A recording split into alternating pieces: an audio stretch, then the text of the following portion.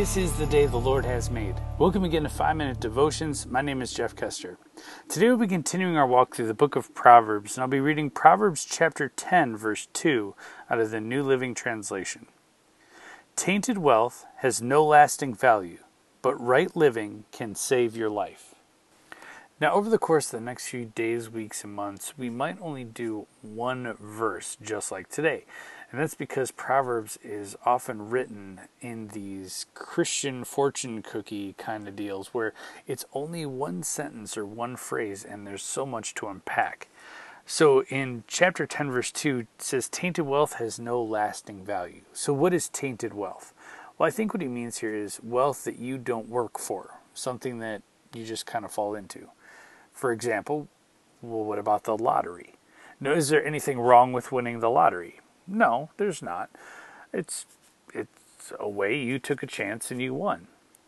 But if you go through how many people have won the lottery, and then shortly thereafter, how many people find themselves broke or even in more financial straits than when they won the lottery, that could be what this verse is trying to say. Now, obviously, the lottery wasn't around back when Solomon was, but the principle still stays the same. Tainted wealth has no lasting value, but right living can save your life. So what does it mean to live right? Well, that means giving to those who have need. We talked a lot in this podcast about finding a need, whether financially, whether it's with your time, money, effort, whatever it might be, and meeting that need. So I say this because there's a lot of people who live paycheck to paycheck, but yet they're really happy in their life. They never seem to want, they never seem to need, and they're more than happy with giving a handout or helping people when they're in need. The same isn't necessarily said for those who come into a massive amount of wealth. I mean, if you watch, any documentaries or follow up with anybody who wins millions over the Powerball or $1 million jackpots and all this stuff, or even athletes, how many of those, I think there was a 30 for 30 documentary on how many of them are broke after these tens of millions, hundreds of $1 million deals, and they find themselves 10 years later with zero money and in bankruptcy.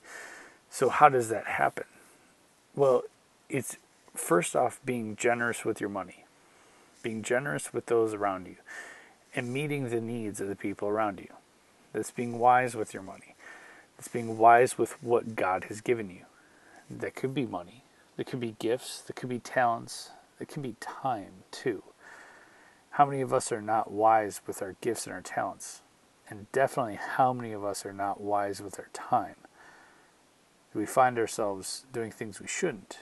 Do we find ourselves spinning in circles? Do we find ourselves being disorganized? Whatever that looks like, right living can save your life. Being a child of God means that you want to live a godly life. You want to be a light in dark places. You want to be that shining city on a hill for all to see. And that means when somebody has a need, you meet that need. Maybe somebody in your church has recently had a baby, or maybe there's somebody in your church or community who's sick. Why don't you provide them with a meal? I know for us, when we had our kids, shortly thereafter they were born, we were showered with meals and gift cards for restaurants, and it was not something that we asked for, but it was really something we could use. Now, it doesn't mean that I couldn't have gone out and gotten food and cooked, but the fact that somebody met my need was, I just don't have time right now to cook a meal for my family and think about food. When you've got a kid and you're a new parent and you've got all this stuff going on, you don't necessarily want to think about preparing a meal for an hour. Or in the same way, when a family member has died or is sick, providing that family for a meal for that family goes a long way and really does help that family. It could mean keeping gift cards in your car, and as you pass a homeless person, handing them out to that person. How are you meeting the needs of those around you? Whether you believe it or not, God has given you gifts. He's given you talents. He's given you a lot of time, and you're very privileged. You are listening to this podcast on an iPhone or a computer. You have more money than you think. How do you spend that money? How do you use that money? And how do you use it to better the kingdom of God? Let's pray. Heavenly Father, I thank you so much for blessing us. Everyone listening to this podcast has been blessed by you in one way or another. God, continue to show us the times when we need to bless those around us. Whether it's with a meal, whether it's gift cards, whatever it might be, God. Show us ways that we can be lights for you. It's in your name we pray. Amen. Remember, you're a loved child of God. How are you going to echo Christ today? We'll see you tomorrow.